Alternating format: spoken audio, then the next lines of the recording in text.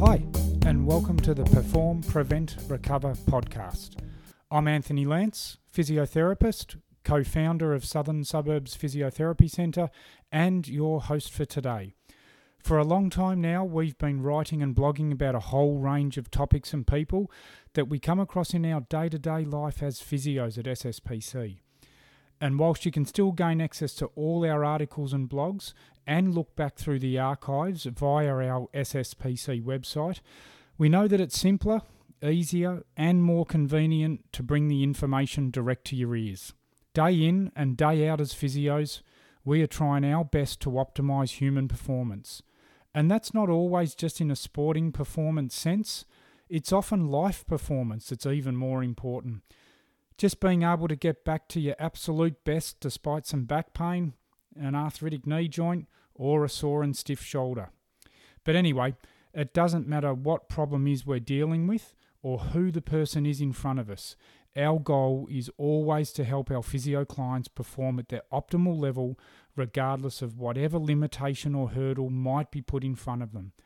And a big part of performing optimally is to prevent injury or further injury and recover well from whatever activity you may be undertaking.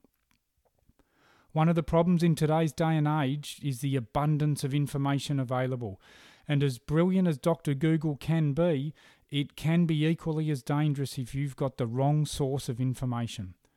Sometimes things are presented so well in electronic mediums and they do sound so perfect, but when you dive deep into reality, a lot of that stuff out there just isn't quite correct.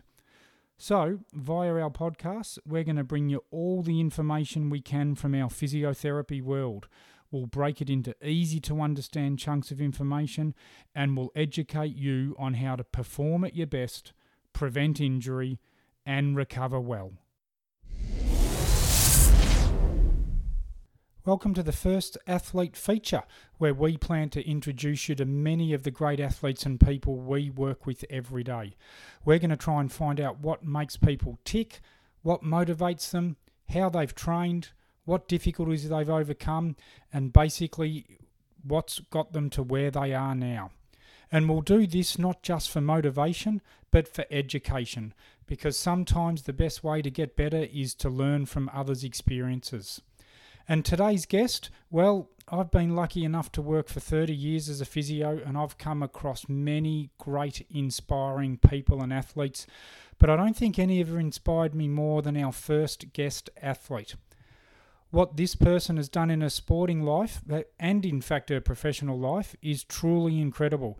And we'll talk about her physio career as we go, but it's her athletic career that just astounds me. From the very humble beginnings of just going for a jog, she progressed to triathlons and then went back to running, and the distances just kept getting longer and longer to the stage where she is now. An Australian representative in international ultra-distance running events over 24 hours with some amazing distances completed under sometimes extremely grueling conditions. She's quite possibly the most mentally tough person I've ever met. Welcome to the podcast, Donna Urquhart. Thanks, Anthony, and thanks for inviting me along to the podcast today. It's fantastic to be involved. Yeah, it's a pleasure. It's been a while in the planning to try and get you to come along. When your average run is about 6 hours, it's hard to fit a podcast in. Yeah, it can be with being out running, but also juggling work and family commitments too. So. Yeah, absolutely. And it's been a massive 4 or 5 years for you. Yeah, it's hard to believe. I guess coming back from being in France last year, it's hard to believe that sort of actually eventuated. Yeah.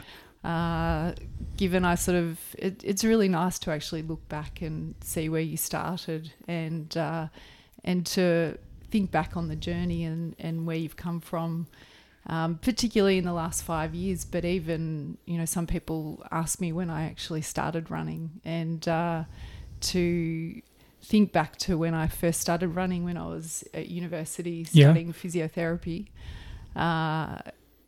and I literally started running to get away from the desk and to get a break from study. So interesting. So we'll get into that in a sec. But if we had have sat you down 4 or 5 years ago, would you be sitting here now saying, yes, I've achieved every goal I set 4 or 5 years ago, or have you just gone with the flow and things have changed? Like, is where you are now the result of meticulous planning, or you just did one thing and tried another? And certainly not meticulous planning. Right, yeah. I'd like to say that, but no, it's very much been an exploration. I've now been in 24-hour racing for a few years, and that really eventuated from, I guess, curiosity. I heard about a friend was doing a 24-hour race at Coburg back in 2015, and I remember her telling me that she was going to do this 24-hour race around a 400-metre track at Coburg Athletics track, and I was like, wow, why would you do that?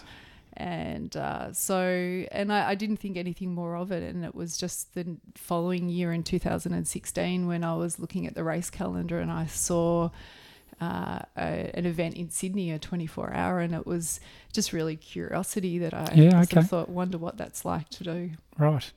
Most people wouldn't go on a 24-hour run just out of curiosity. No, I guess not. But I've always, and I think there's a bit of in human nature to wonder what our limits are. Absolutely. And to just experience things that are out there. Yeah, absolutely. So let's go back. You touched on it before, and I want to touch a little bit on your physio life as well, because that's quite relevant, particularly with some of the research you've done. But you literally started running as a, 19, 20-year-old during the physio course. Yes, I did. As I said, I used running to get away from the desk and get some fresh air, particularly during exam time where you're sort of left to study for days in and days out. And so I didn't come up through little athletics or cross country. I played netball and tennis. Yep. And started really running around a 5-kilometre block when I was studying physiotherapy, and then from there that led on to doing triathlon. Yeah, okay. Anyway, let's go back to your running. So you started to basically get away from the study. I think, and correct me if I'm wrong, but your first big event was Hawaii Ironman. Is that right? So I overall I did 5 Ironman triathlon races. So what led you from your basic desk, getting away from the desk running, to Ironman? I like the idea of doing a triathlon, and I met a couple of people who were doing sprint distance triathlon. Yep. And so I thought, look, I'm going to go and give this a bit of a shot. And I still remember going down to Lilydale Lake and doing I think it was about a 250-metre swim, a 10K bike and a 2K run. So not even sprint distance, a mini distance. And I remember doing it and walking away, wheeling my bike to the car, just super chuffed and exhilarated by the whole experience. Yeah, the achievement. Yeah, and then from there I thought, look, it'd be really good to join a club. So I joined a triathlon group, and I still remember the first day I went down and there was a bunch of us standing around, perhaps about 20 athletes, and the coach divided people into 2 groups, and I was put in one group, and I remember whispering to someone and saying, who are those people in the other group? Yeah, right. And they were like, oh, they're the Ironmen. And I was like, what does that mean? And they said, oh, they're the people that do Ironman. They do a 3.8K swim. They do a 180-kilometre bike and then a 42.2K run. Yeah, right. And I just remember thinking, what? That's nuts. Yeah. And but it's amazing when you get into a club environment or you're training with people that are doing things like that. Yep. You realise that they're normal like you, and you see what they're doing to train for that. And you start to think, oh, maybe I could do that training. And then if I do that training, perhaps then I can do that event. So from there, it was just a progression from sprint distance to Ironman distance, and then I guess the elusive Hawaii was dangled. And tell us about, like, Hawaii is considered the pinnacle of Ironman events. Yeah, so Hawaii Ironman is the World Championships in Ironman triathlon, and it's run on the Big Island, Kona, and in quite, considerable conditions, very hot. Yep. You ride through the lava fields. Yeah, wow. As I said before, 3.8k swim, 180k bike, and 42k run. Yep. And just how tough was it? It was particularly tough because of, it's tough on any year, on any day, but I found it particularly tough in that I didn't have a good lead up. About 8 weeks out from the event, I fractured a bone in my arm and ended up in a sling for 6 weeks. Oh, wow. So no swimming leading into an Ironman? I broke my arm. I ended up in Sandringham Hospital, had a X-ray. I had a radial head fracture, but it was undisplaced. So I was able to stay in a sling for 6 weeks. And look, I was pretty devastated at the time. But after that had passed and I started to pick up the pieces, I thought, look, my goal now is to get to the start line, and I won't worry about what happens after that. Just let's first get to the start line. And so I actually did get in the pool. Right, okay. But there was kicking with my arm pretty much strapped across my side and some one arm swimming with the other arm. And I problem solved a lot of ways to try and train. So when everyone was out riding to Portsea and back, I would be sitting in front of the television on a wind trainer. Okay. And there was no Netflix back then. Yeah, right. It was watching... Oprah or cartoons or music video, I think, was on a Saturday morning. So, and look, I'd spend 4 hours on the wind trainer and go loopy at the same time. Yeah, okay, because I think it's sort of become a little bit of a theme, unfortunately, and we'll get onto it, a few of the recent events where the ideal preparation has had a real hiccup with injury, and I think it's one of the things I really admire with you is that ability to shut out the negativity or the difficulty that's ahead of you. You seem to have a real ability to put that aside and just focus on what you can do rather than what you can't. Yeah, look, I try to do that. There's certainly times where I end up like a mess on the floor and there's tears and what have you, but I think I give myself a bit of time to do that and to be disappointed and upset, but then staying in that place doesn't achieve anything. And so I guess I also role modeled my parents, who are very proactive and have sort of taught me that it's good to have an action plan and go forth with that. So I really try and then focus on, well, what can I do to make this the best of the situation that I'm in? Yeah, and as I said, there's been some events where there's been not the ideal lead up, but certainly some great results. But let's again stick to Hawaii for the minute, and obviously you broke your arm, which wasn't good, and I think your knee was a little bit dodgy in the lead up, so there was a bit of that as well. How tough was the event now with everything you've done in running? Like, you look back on the Ironman and just think, wow, that's just, the equal of any running I've done, because people, obviously it's an amazing endurance event. Oh, absolutely. Look, I think you can't compare. You can't compare an Ironman and the World Championships in Hawaii with the World Championships in ultra running in France. I think they're two different beasts. Yep. And I've appreciated and enjoyed them and be stretched by both of them equally. Yeah, okay. And so what led you from there? Why didn't you say, I've done the World Champs once and I'm going to do it again, but you instead, did someone plant a seed in your mind about running only and going long distances? So what led you from a 3-discipline sport into just running? Well, I actually, from triathlon, was intrigued about adventure racing. So I then started to go off-road. So I learnt how to ride a mountain bike. Yep. And I started to take up paddling, and I did a mixture of events from Marysville to Melbourne, which was an event that Rapid Ascent set up, which you could do as an individual or a team. And then I also, one of the other highlights was doing a GeoQuest 48-hour adventure race where you participate in a team of 4. So I participated twice, once with Reese, my husband, on board as well.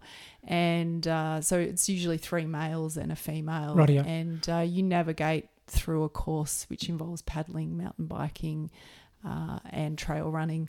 And so I did that for several years. But then in terms of transitioning into running, we had our son Max in 2012. Yep.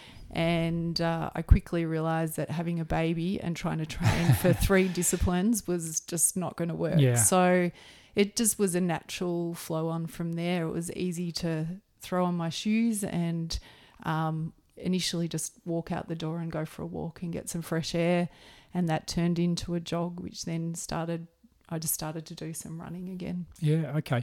And that fits in, and I think probably the easiest thing maybe to do now is just to go through year by year some of the events and talk about them. And 2013 seems to be where your biggest stuff begun. So I've got the North Face 50-kilometre Blue Mountains run in Sydney, which was your first ultra, I believe. Right. Yep, and you were placed 7th female, which is pretty good for your first ultra. And you also had the Marysville 50K run that year where you were the first female. Does one stick out more than the other, your first one or the one where you came first? Look, I think they were so different, and I think they're special for each for their own reasons. The North Face one was special because it was about going away as a family interstate and just, I guess, getting back into doing some events and bringing our son along with us and just having a go. And I realised very quickly for that event that I didn't prepare very well because it was extremely hilly, being in the Blue Mountains, and there was a stack of stairs. So I couldn't walk for a week after that one. Okay.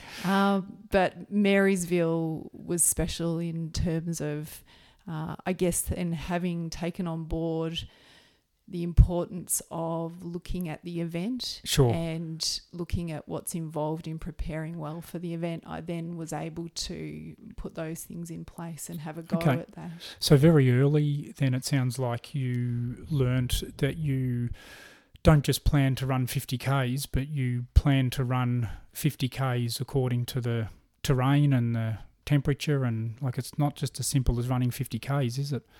Not at all. And one 50K event can be completely different to another 50-kilometre event. And I think that's one thing that I've learnt over the last 5 years or so is that you really need to do your research. And I think often speaking to people that have done the event is just like gold, because they can often tell you the ins and outs that you can't read on a website. Yeah, sure. And so, preparing in terms of the temperature it'll be, the kind of terrain, what shoes you need to wear, what support there'll be, how you're going to fuel yourself. Are there aid stations or do you need to carry it on you? Sure. There's a ton of things to look into. What makes somebody go from 50Ks to thinking I can run 100? Because that was your next phase. You just doubled up. Yeah, look, I think, again, it was a bit of a natural progression. You enter into a world of ultra running and you have a go at a 50K and you just see people around you doing, because that North Face 50 that I did, there was a North Face 100 there. So you see people out there finishing that 100K event, and they come in all shapes and sizes, and you see people and the achievement that they've experienced. And again, there's that curiosity. I feel like there's a bit of a cycle where you see a particular distance or concept of running or whatever it might be. It might be in music or business. You see some sort of concept or theme, and it sparks something inside you, and you get that sort of rush of excitement. And so that's sort of the first phase, and you're curious about it and how would it be if you did that. And then there's sort of, once you've committed to that, there's sort of that next phase of, well, if I give that a go, how do I best need to do it? And there's that phase 2 is kind of, I sort of see it as the challenge phase, where you try and draw on all the things you need to do to make it happen. And then the third phase where you sort of make it happen and it does happen, that sort of exhilaration and reward that you receive from doing that. So in answer to your question, I guess it was just, again, that curiosity of what is it like. You know, I couldn't imagine after finishing a 50K how you could double that. But then I guess the curiosity beats the feeling at the end of a 50K. Yeah, absolutely. And so that first 100K run was Duncan's run. That's right. Yeah, which is an ultra marathon on the trails of Gippsland's State Forest. Just under 14 hours, third female. Did you get to 50Ks in and think, what the hell am I doing? Why have I chosen to go another 50Ks? Absolutely. Yeah, right. And how did you get through that? Kilometre by kilometre? Yeah, look, it was interesting because I experienced over that first 50K a gradual tiring and fatigue setting in and soreness in the legs, and that kind of escalates over the 50 to 60K. But what I found, which was quite interesting, was that after that initial period, it didn't actually get any worse. Okay. That soreness stayed, and sure, going up or down, you felt it more. But I always thought that it would continue to escalate, but it sort of plateaued out. And so I just I guess continued. And what was really nice was it was a loop-in course. So I got to see support crew and fuel up and then head out again. Yep. But the last 5Ks, things must have escalated physically, surely. Well, what was frustrating for that event for me, and one thing I'd like to mention perhaps a little bit later, is about the problem-solving aspect. But pretty much every ultra that I sort of go into, and I'm not alone, is that there are problems. There are things that come up that you need to navigate around. Yeah, and you're saying like things that you couldn't have prepared for? Like completely unexpected problems? Yeah, generally. And pretty much every race that I've done, I could list for you for each of them what sort of issue that I've had to overcome. And I'm not alone. And I think it's the nature of endurance sport. Let's go back. So you've done 2013, you've done extraordinarily well, going from 50s to 100s.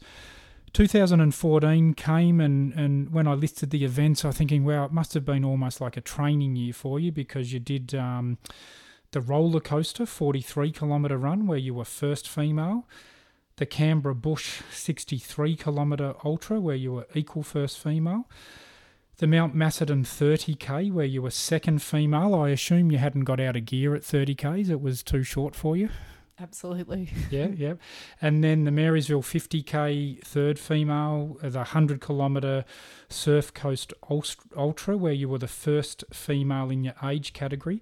Now, I suppose when I look back at these races ranged from just over 3 hours in the 30K to almost 11 in the Surf Coast 100. That's a massive variation in a year. Look, I think from my experience, people do it in all different ways. To do 100K as their first.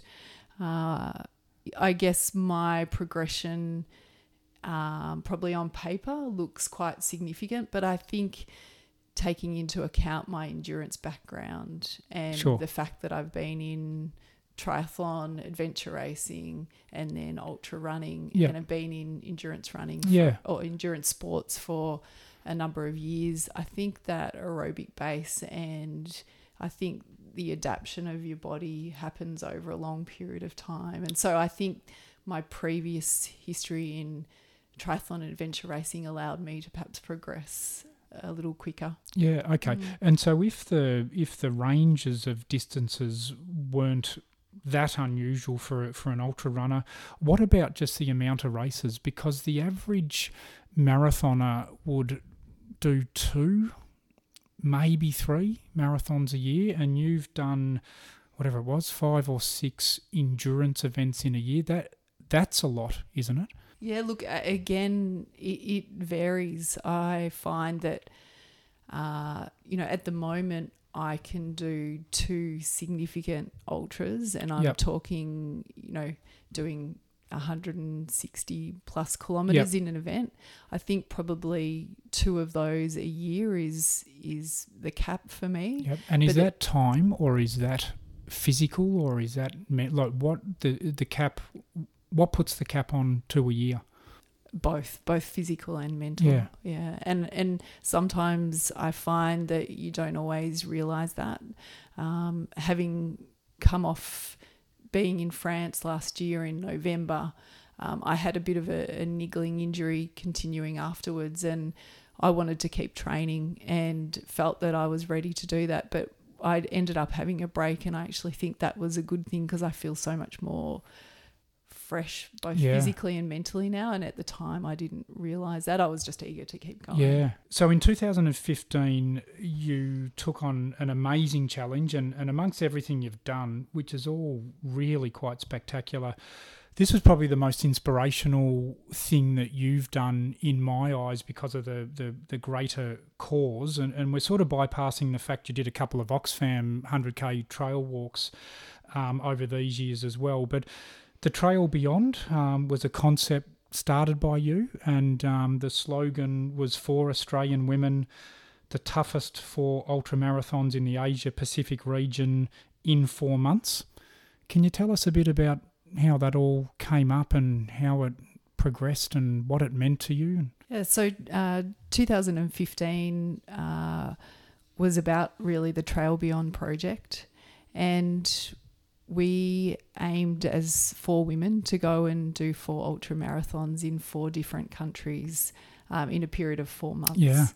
And that really came out of my wanting as a runner to be able to give back and to have some sort of impact with my running. Sure. I feel like, running can be somewhat selfish to a certain extent, but it's also a great vehicle to be able to have impact. And so getting together with the other 4 ladies that were involved, we decided to do those 4 ultra marathons, but at the same time document our story of how we went about those marathons and what happened during that time, with the sort of overarching concept of showing other people this is what we've done, and perhaps empowering other women that they potentially could have a go at whatever they would like to do, not necessarily in running but in any aspect of their life that they would like to pursue. Yeah, and were all 4 of you ultra distance runners when the concept came about? Not necessarily, no. Yeah. Carolyn Jones and Anne Ziogos, they were both ultra runners and being involved in events. Olga Poporowska, she had done some endurance events, but wasn't specifically bedded in the ultra running community. Yep. And so that, I presume, like knowing the Oxfam teams of 4 where people mostly walk it, but some run, there's interesting dynamics in team, like 4 different people, that's a different level of complexity in itself. So it mustn't have obviously only been the 4 marathons and the 4 countries and the 4 months, but just the complexities of having 4 very different people must have... Did that provide any or present any hurdles at any stage or any difficulties that you had to address as a team? Yeah, it was interesting because we not only had 4 women, but we also had a producer on board, another female. Because you did a documentary? We've done a documentary. Yeah. So we had Cassie along as our producer, and so there was 5 of us, but then there was also a bigger crew because we often had family members along to help with filming, and so at times could be quite a team of people, and I guess navigating everybody's wants, and 5 women who were fairly, all reasonably strong-minded. It was certainly, a juggle to make sure that, everyone's wants were provided for. And it was interesting, what we found was the running was tough, and it certainly extended us, but it was, exciting, and some of the countries we experienced were just amazing. Like, we ran through Cambodia and did a stage race through Cambodia, and that was long. Was that one of them? Was really long? Yeah. So one of the stages was up to 70 kilometres, and we were running in 35-degree heat and very high humidity, and running down dirt roads through villages, and we'd have cows coming out, and kids, and because that was about 220 k's all up, 220 kilometre stage race. That's right. But so the running was tough. It was exhilarating. It was a fantastic experience. But what really we weren't prepared for was just life combined into that experience. So we all found it very challenging to every 2 to 3 weeks be jetting off somewhere else while we were juggling work, families, and so that was challenging. Yeah, and I think, I'm sure that's what you must be so proud of, because I think for me, in following that quite closely, and this actually comes from your website explanation, that, these women are not elite. They are everyday women. They're aged between 30 and 60. They're working to support themselves and their children. They're dealing with daily life, as you said. So I think from me as an observer, it was, wow, with a goal and an aim and support, you can, like, it's amazing what you can achieve. That's what I took out of the Trail Beyond. And that's certainly the message that we were trying to get across, is that we're not full-time elite professional runners.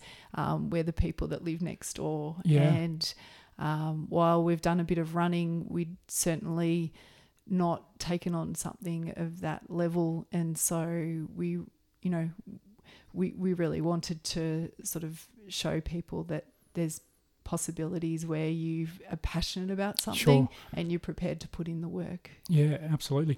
But look, let's move on to 2016, and that's where really your major ultras came in. So you started going from the 100k runs, and you sort of said before that, you're around people and things evolve. So I won't ask you the question of why you went to 24-hour runs. But if we start in 2016, you did Coast to Kosciuszko, which is 240 k's, goes from the Beach of Eden to the top of Mount Kosciuszko, 35 hours. You were the 4th female.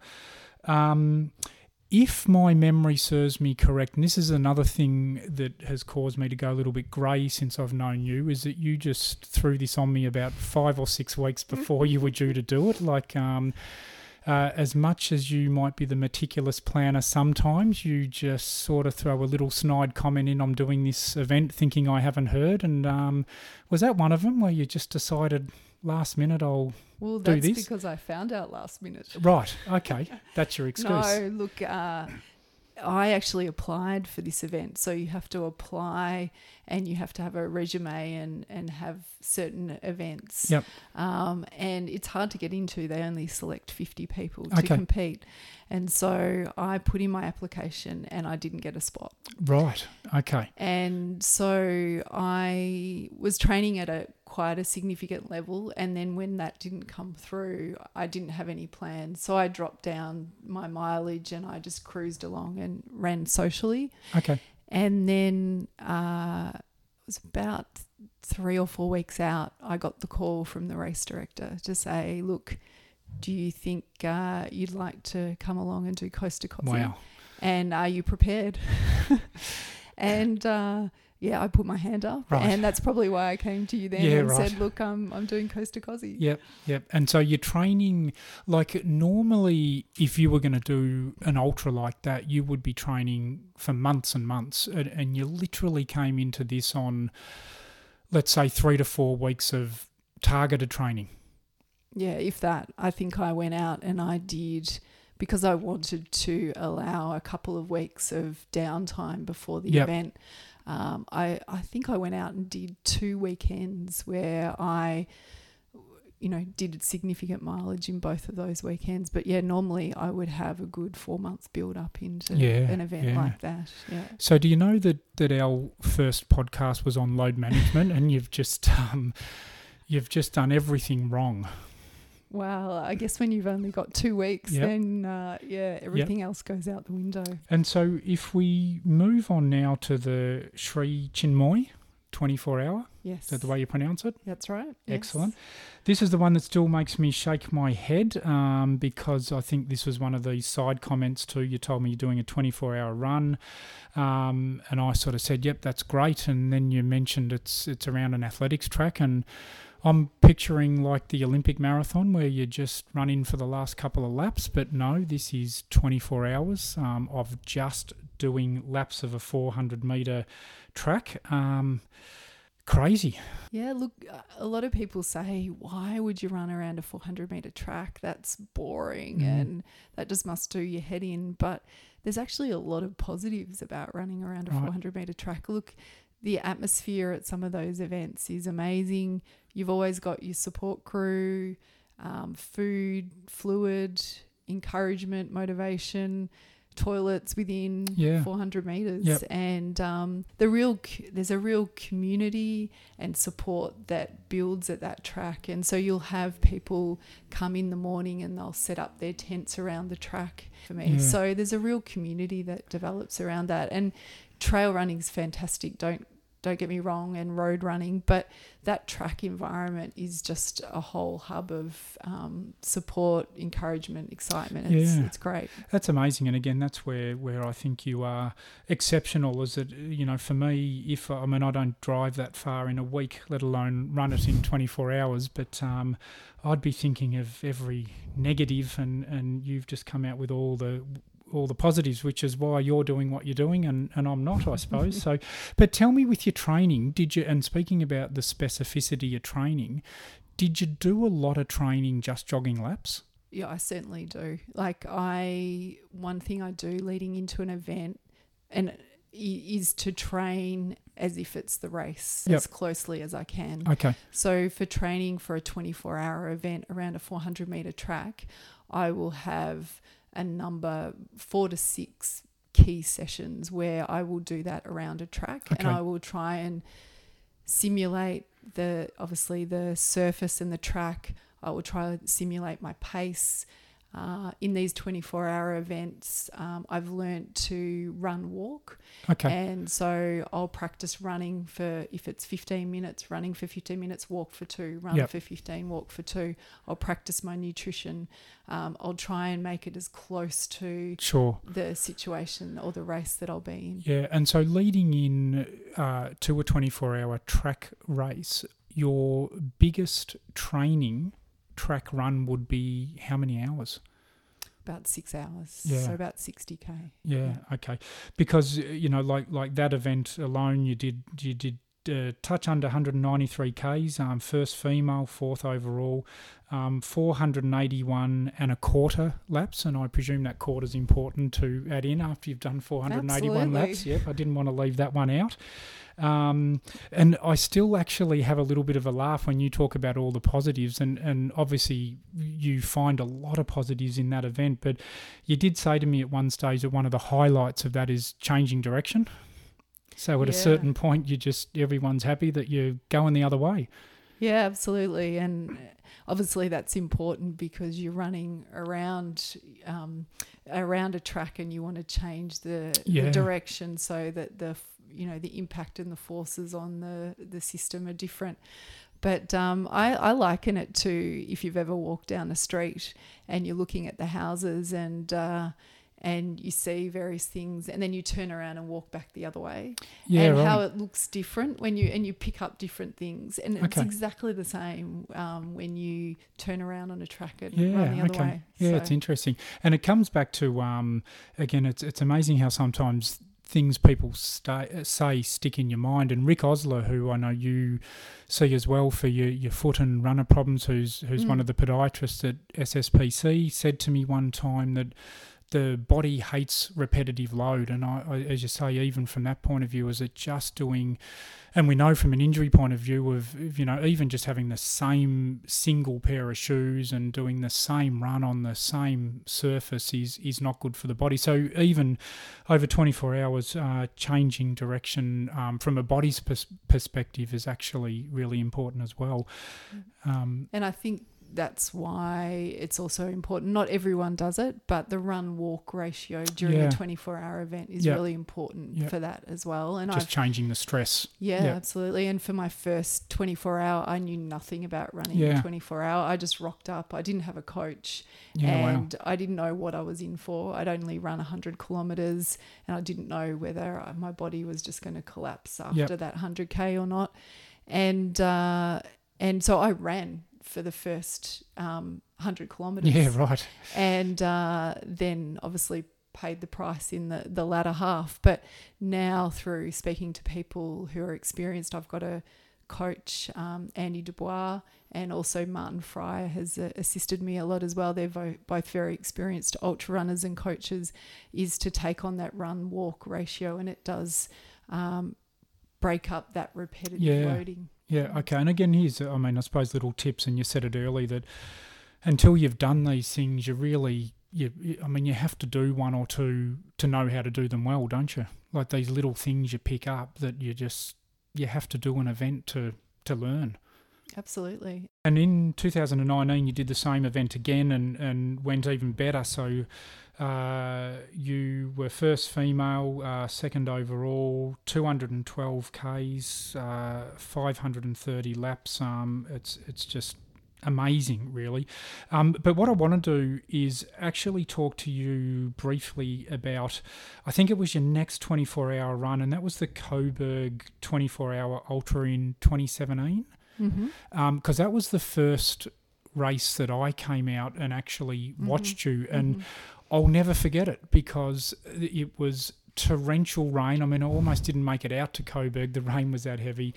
It was freezing, and I remember I sat in my car for about 20 minutes thinking, I'm not getting out in this rain, and then I went to the coffee shop and got a hot chocolate, and eventually wandered over to Reese, who's been an amazing part of obviously both personal and running life, but he was just out there doing what he needed to do. But, I think, wow, I still remember you running in that rain. I mean, what are your thoughts of we talk about things that have hit you in races that you've had to deal with. With that one, was it the rain?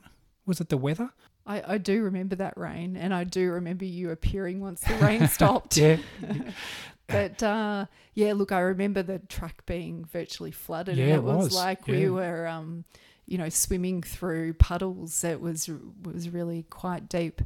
But that had been quite a tumultuous 24 hours in that the night before the race we went to bed, and we were woken up during the night, and Max, our son, was literally by my bed and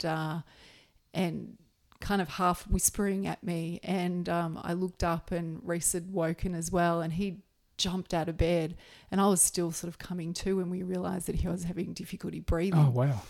And so we quickly flew to Sandy Hospital, and we spent the night virtually in ED. Yes, gosh. Until I managed to go home at about 3 a.m. and grab a couple of nights sleep. Wow. And then head out to the track to start running. So in a way, I think that set me up for that race, in that it was just a race. And look, I was focused on, I was really focused on trying to get that 200 kilometres, but at the same time I think that experience put things in perspective for me, and so the rain really didn't matter so much at that stage. And isn't it it's what I find amazing again is just the ability, and obviously this was out of your hands, but the ability to turn a hurdle into an opportunity, or a negative into a positive, and almost in ultras, as you're saying, you have to be able to do that to succeed, because you're literally everyone's going to face something at some time. You just got to be able to turn it around.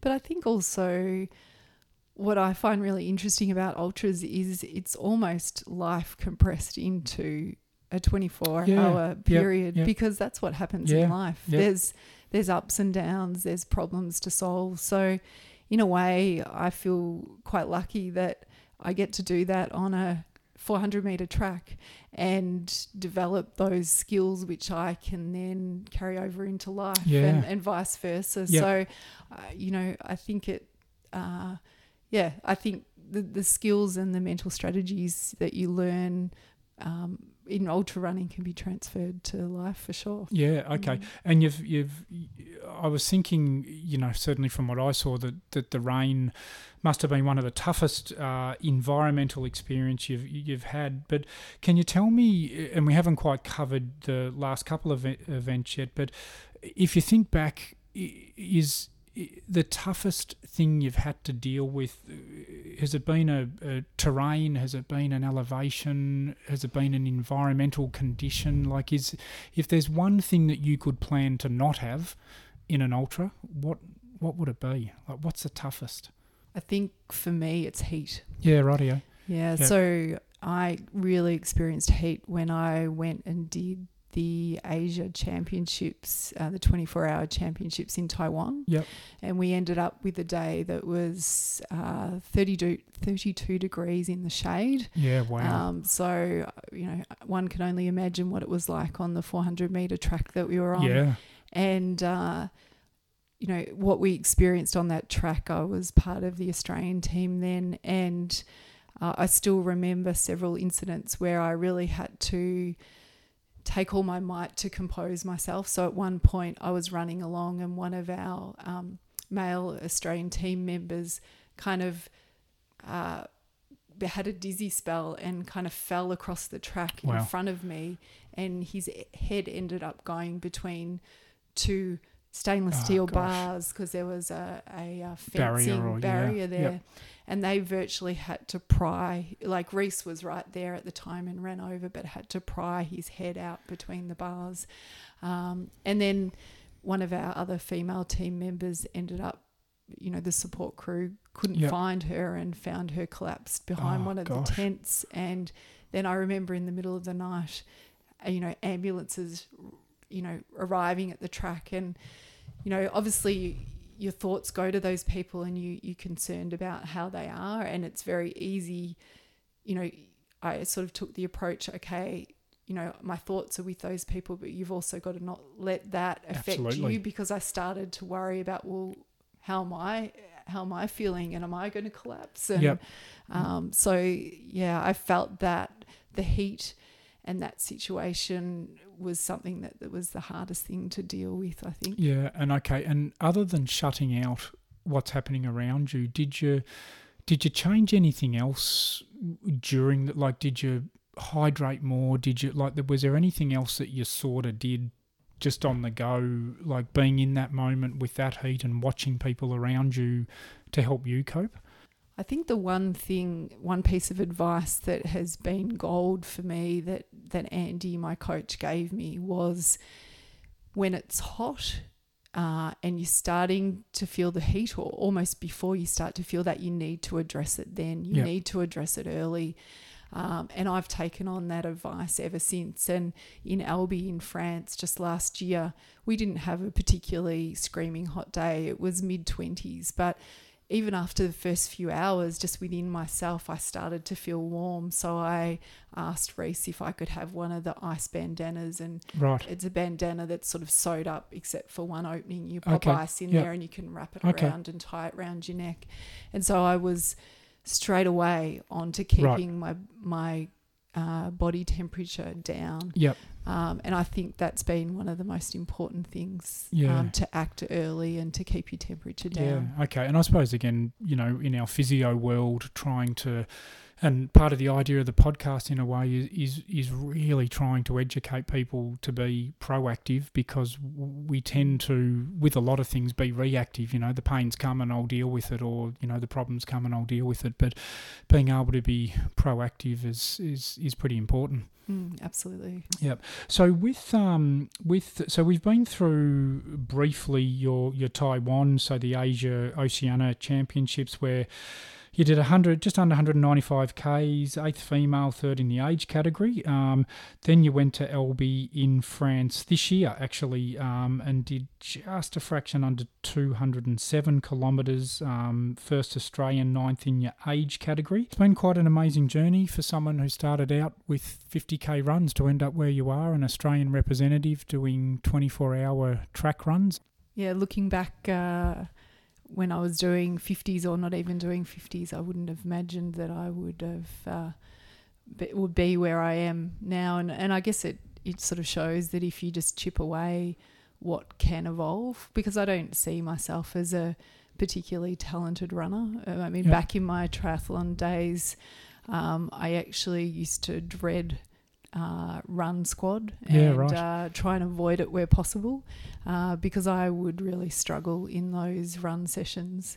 And as much as I loved running, I didn't feel I was particularly good at it. And with triathlon, I'd be in a race and I would be quite strong on the bike and get off in a reasonable position and then have people run past me. Yeah. So, I guess I think it shows that if you're passionate about something and you're prepared to put the hard work in, then you don't know where it could lead you or what could happen. Let's try and find out just a little bit more. I mean, that's all the events you've done, and I think that's been really important, just to establish the enormity of what you've done, and as you say, without being an elite runner forever and a day, like this is something that you've done really quite recently, and those events and the results really are quite staggering. But lots of different things have got you there, and that's what I want to get into now. And I want to start off with your training, and just look at if you're leading into a 24-hour event, and given the perfect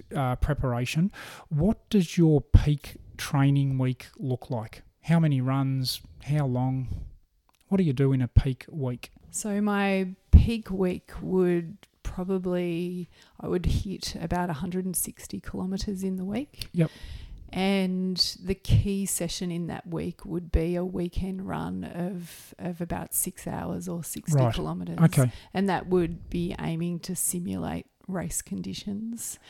The rest of the week would be usually for me, Mondays and Fridays are sort of quieter days where I might go to the gym and do some strength work. And depending on what the week is and how I'm feeling and what my fatigue levels are, I may or may not run to the gym, which is half an hour away for those days.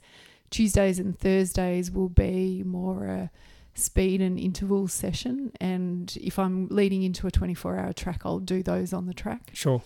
And then Wednesday will be an hour and a half run. And then Sunday will be somewhere between an hour and a half and 2 hours, but with not going out and sort of plodding away, but perhaps having a specific plan. So I might up the pace for the last half an hour of the 2-hour run on the Sunday, to ensure that I'm getting to some higher paces in that week. Yeah, sure. So it's literally 7 days a week you're doing something. But I think, again, we've got a lot smarter in our industry as physios, is realising that, it's not just the running, it's the extra stuff, it's the recovery, which we haven't really spoken about at all. But strength is now playing a massive part for runners of all degrees.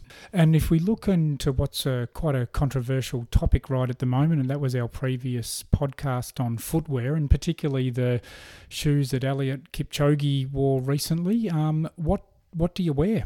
What are your shoes of choice? I wish I could wear Elliot's. Yeah, well, they might not be allowed to for much longer in race conditions anyway. Yeah. So I've shifted with my shoes more recently. I was wearing Brooks Launch and Levitate runners, but I've recently gone into Hoka's, mainly because I've had a foot injury, Yeah. a forefoot injury, and the extra cushioning and the rocker sole in that shoe has been, extremely beneficial for that injury. Yeah, absolutely. So do you use them solely, or like do you have a few pairs of those? Do you train in a different shoe as well? So how do you put your footwear into your training program? Well, I try and circulate a number of different shoes. Yep. So at the moment it's been a little bit different because I've just been trying to nip my foot injury in the bud and get rid of that. So I've been leaning more to a particular type of shoe.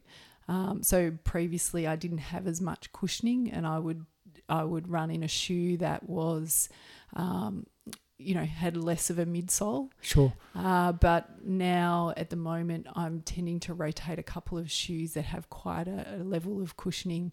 Okay.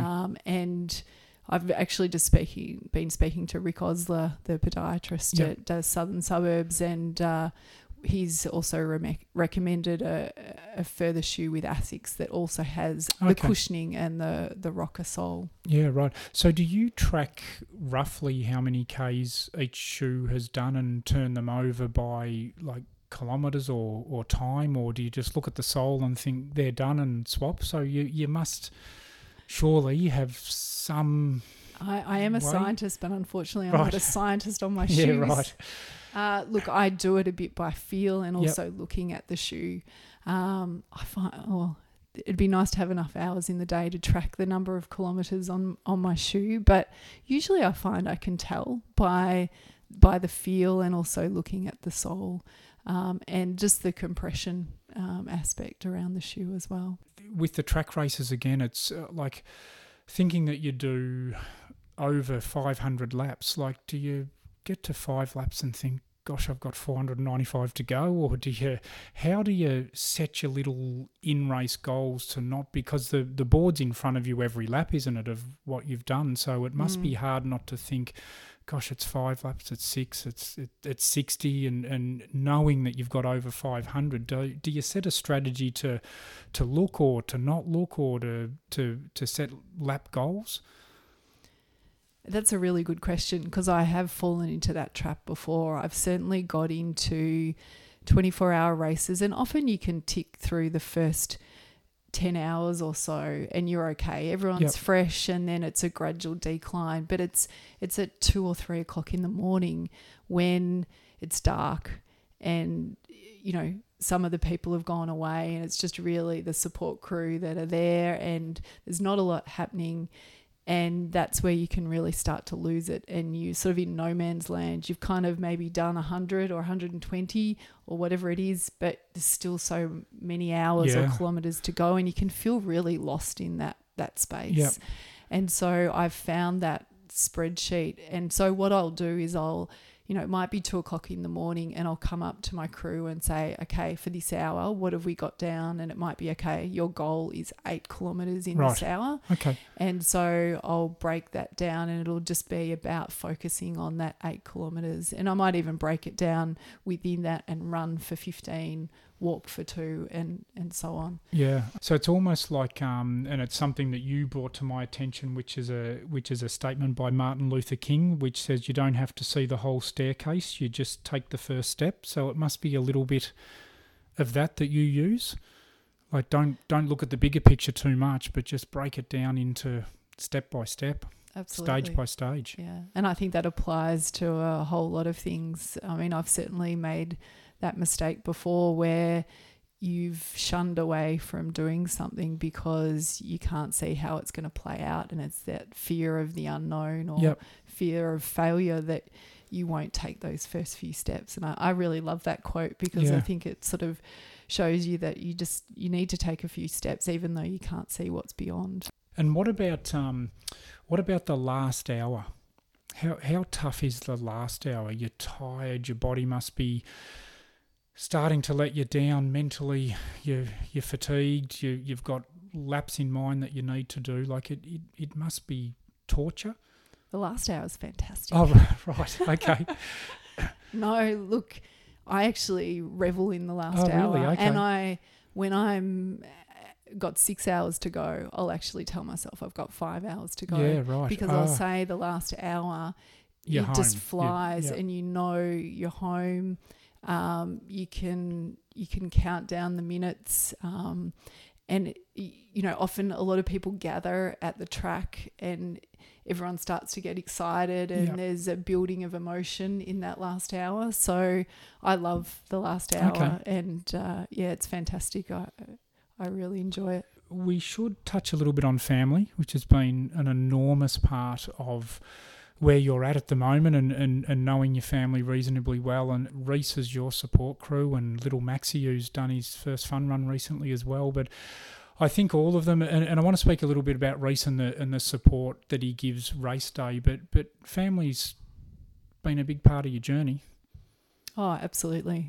Mum and Dad have been an amazing support. They've come to all my major events, and unfortunately less so recently because they've been supporting from home and looking after Max, because as much as we'd like to take him along, the logistics are a little bit difficult. But they've been a tremendous support and always encouraged me to pursue running or whatever I've taken on. Reese has been amazing support to me. I certainly feel a lot of comfort and security around having him at the track, and he kind of knows me. He knows I only need to look at him and he knows what I'm feeling. And you know, just recently in France at around the 4-hour mark, I wasn't feeling that great, and that's really early to be not feeling great. And then at the 6-hour mark, I wasn't feeling any better, and really that race was about persisting, and we problem solved and experimented for hours, and he was there every 10 minutes. So I was coming around every 10 minutes for that loop, and he was there all the time trying to problem solve and work out what we could do to just make things better. Yeah, it must be so comforting. And certainly in the event I saw, it's like you look back and you're just amazed at what the support crew does, and you sort of see a couple of other people that don't seem to have the same support and think, gosh, it must be just so much harder in these events if you haven't got that brilliant support crew. So what's his, I mean, this is a hard question, and there is no one absolute priority, but in the support crew, let's look at Reese. Would his number one thing be nutrition, like just getting your food, your cup of tea? Is that obviously, as I said, there's a lot of things he would do, but would that be the number one thing for a support crew to get right?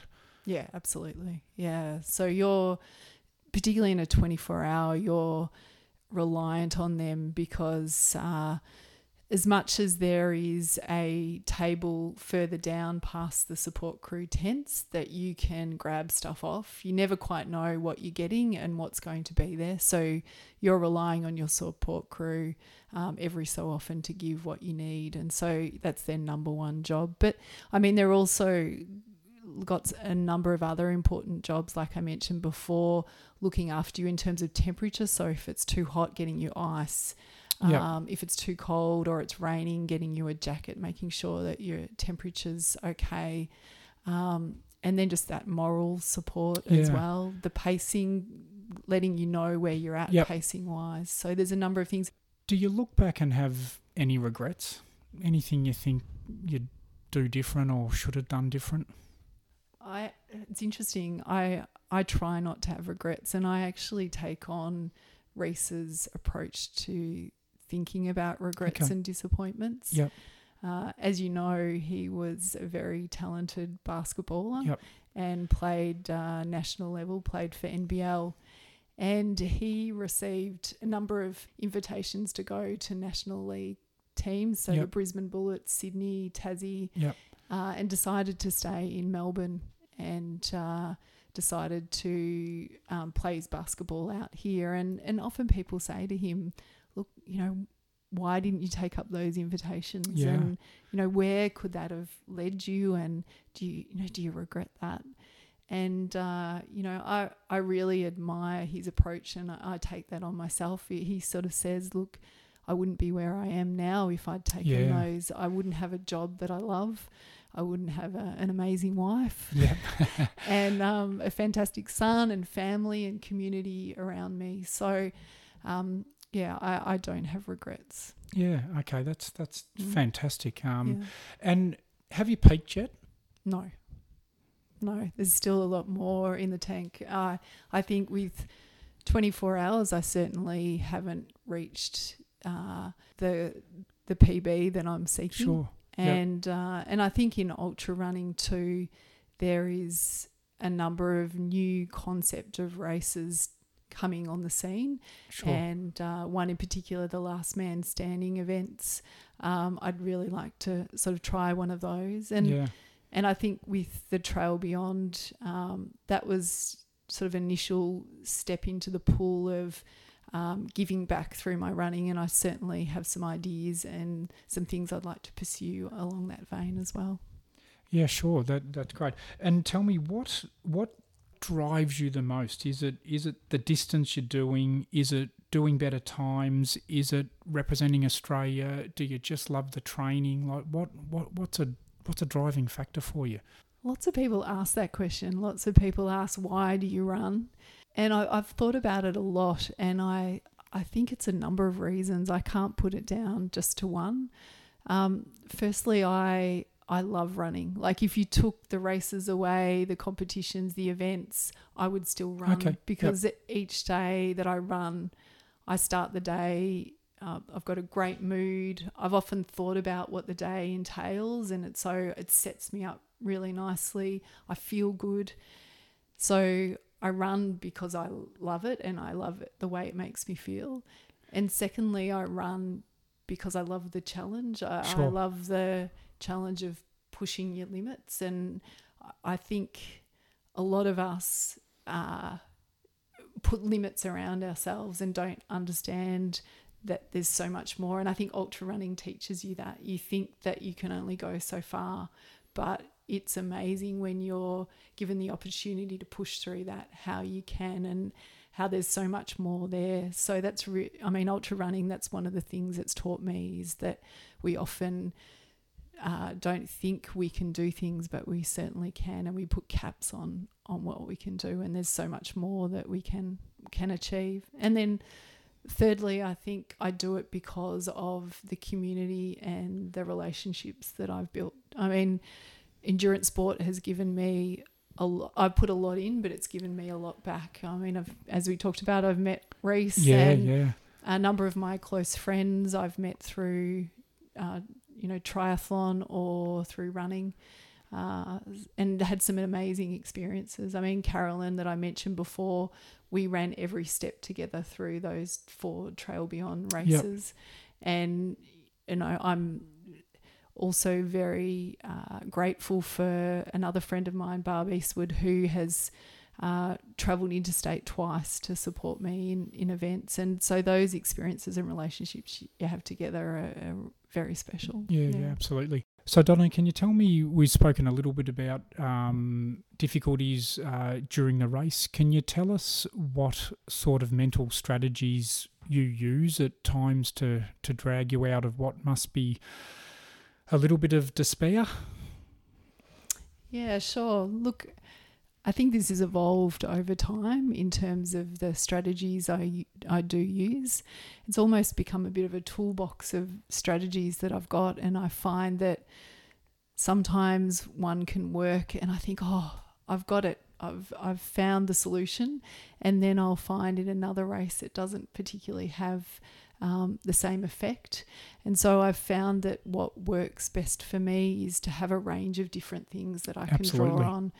And I think the other important thing there is I've also learnt to try and use those in training, so that I'm not just fronting up at a race and expecting in hour 12 for it to work. Yep. So I guess a range of things have developed.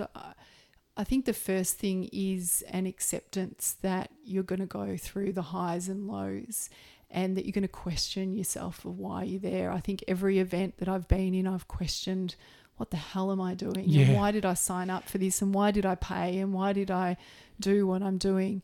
And I think to understand your why is really important, and not make it up on the spot there and then. So to have a think about that and perhaps talk about it with family members or a coach, and to have a strong sense of what that is. So I would very much advocate that side of things.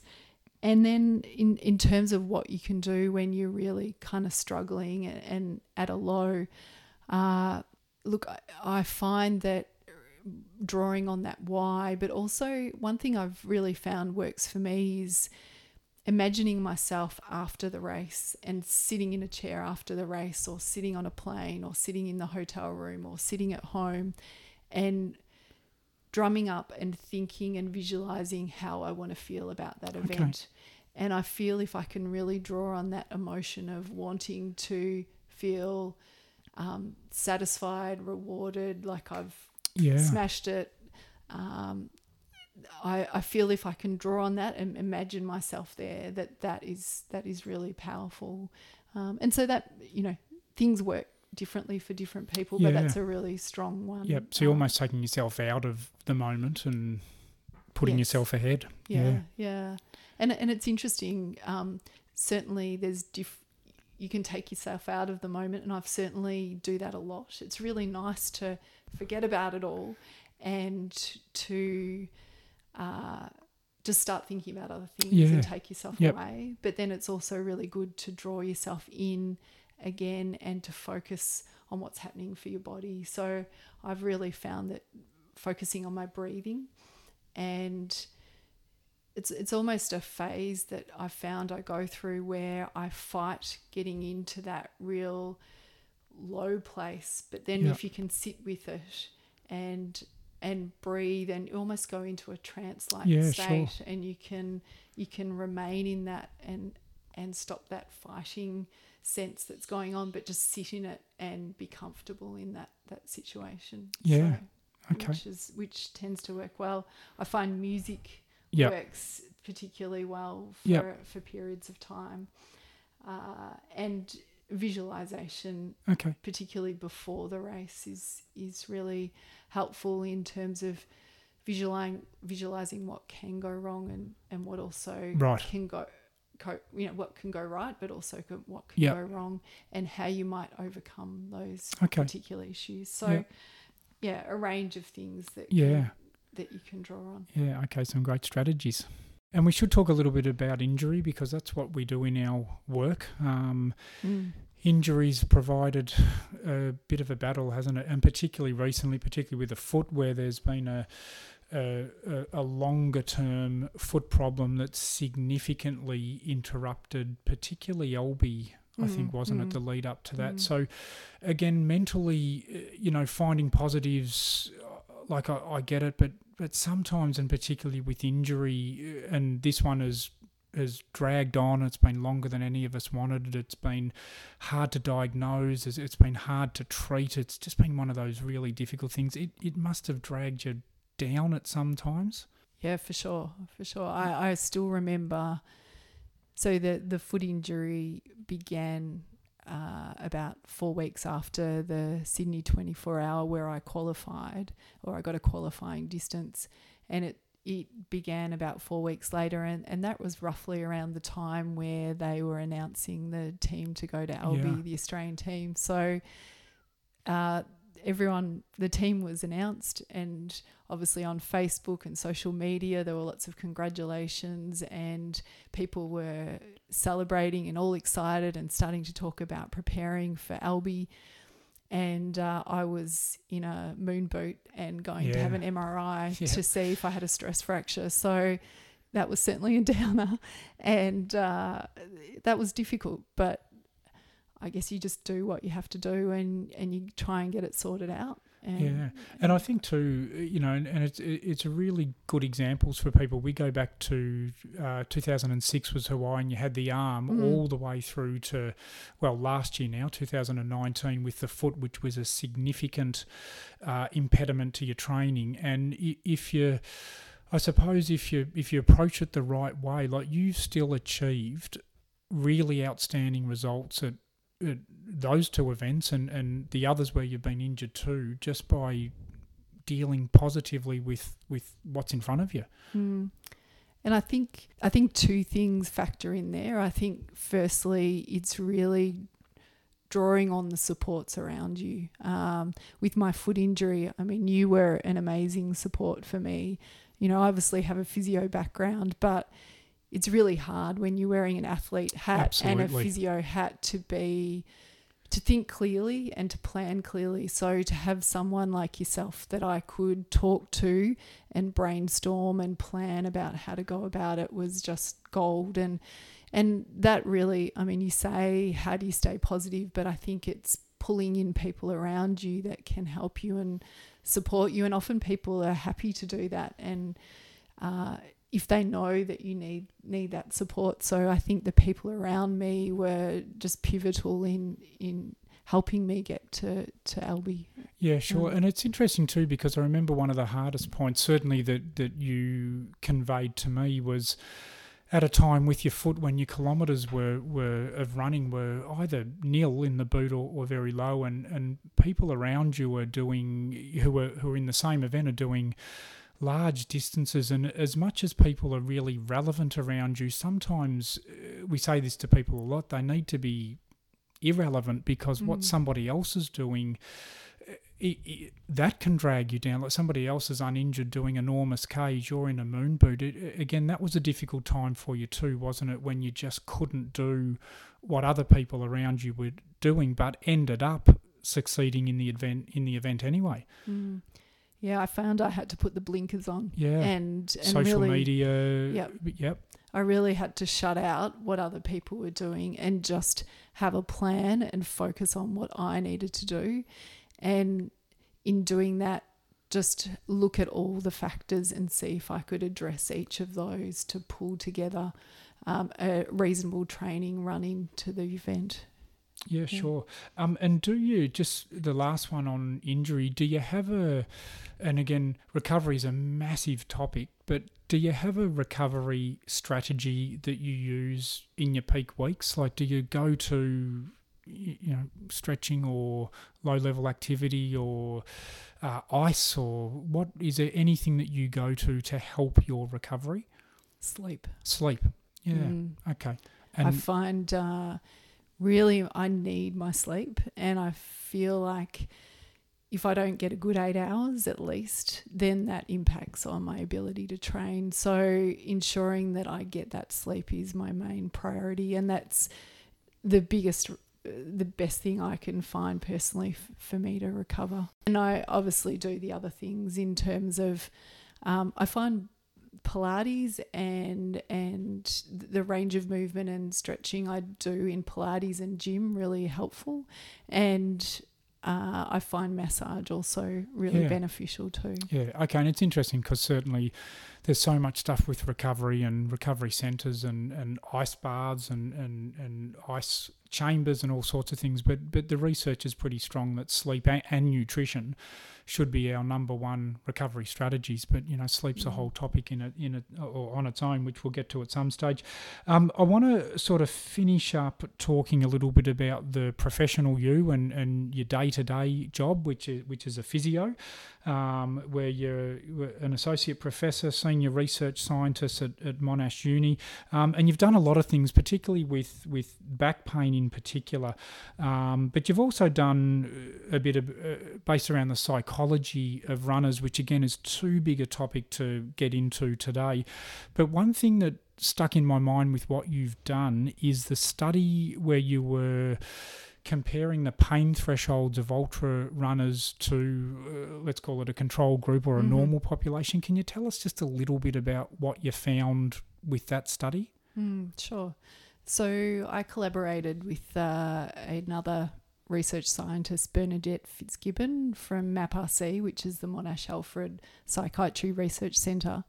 And we wanted to answer questions about ultra runners and their pain tolerance. So does their pain tolerance differ to controls or active controls? And also to find out, well, if it does differ, are there mental strategies that ultra runners use to allow them to tolerate pain better? So we, as you mentioned, we did a case control study. We took 20 ultra runners and 20 controls, and we did what's called a cold presser test, where each person has to put their hand in an icy cold container of water, and they need to keep it in for as long as they can with the maximum limit of 3 minutes. Sure. And then intermittently we are asking them to rate their pain on a scale of 0 to 10. Yep. So I was a participant in that study, and I found it really interesting to be a participant because initially when I put my hand in the icy cold water, the instant reaction is to withdraw your hand because it is uncomfortable. Yep. And for the first 5 or 10 seconds, I found it, I really had to force myself to keep my hand in the water. But what I found was interesting was I just told myself, okay, let's just see what happens. Let's relax into it. And the pain, again, didn't get any worse. Okay. And in fact, it settled a little bit and I felt more comfortable keeping my hand in. But in terms of what we found in taking ultra runners versus controls was that the ultra runners were able to keep their hand in the water for longer periods, and they also rated their pain lower at the intervals that we asked them. So that's suggesting that the pain tolerance of ultra runners is lower than active controls. We also did a battery of questionnaires looking at their psychological profile and mental strategies that they use. And we found three interesting findings. One was that they had less anxiety around their pain. Okay. The other thing we found was they had more resilience around their pain. And the other interesting thing was that a negative thought or consequence, they were able to put a positive spin on it. Okay. So an example is that if a person is shown perhaps a picture of a child in hospital who has severe burns, someone might look at that photo and say, oh my gosh, that poor child, those burns, that's just terrible, and have this very negative emotion and beliefs around that. But then for someone who can put a positive spin on it, they might go, oh, that poor child in hospital with the burns, but look, they're in hospital, they're getting well cared for. It looks like they're getting the treatment they need. So that was a really interesting thing. And having obviously done some ultras and in that vein, I could relate to each of those points. So it was interesting that the science was kind of meeting what I had experienced anecdotally. Yeah. Okay, yeah, I did. I found that really fascinating. But let's finish with, and you did mention it briefly before, and again, I'm almost too scared to ask. You've mentioned it once before and I didn't ask, and that is this last man standing event. Can you tell us really briefly? What's it about? You look worried, Anthony. I am. So last man standing events have popped up around the world over the last, particularly over the last 12 months or so. They've developed out of a last man standing race, which is run in Tennessee. And the concept was brought about by Lazarus Lake, or his name is Gary Cantrell, and that might be familiar to some of the listeners because he is the race director for the Barkley Marathons. Oh, right, okay. And some of you might have... I've seen it on Netflix, I think. Yeah, there's a documentary about it. So he developed some really interesting concepts for races, and this concept developed out of wanting to even the playing field in terms of running. So potentially someone winning an event but not being the fastest runner. So he set up this event, and what it involves is running a 6.7 kilometre loop. You end up back at where you started, and you need to do that every hour on the hour. And so everyone will run the 6.7K, and some people will get back in 45 minutes and other people might get back in 58 minutes. Right. And so if you get back in 45, you've got an extra 15 minutes rest time. But then just before the hour, a bell will be rung and you need to get up to the start line. And if you're not there, then you're out. And so everyone keeps going until the last man is standing. Right. And do you know what sort of distances does the last man standing do, or have they done? I presume there's been some events already?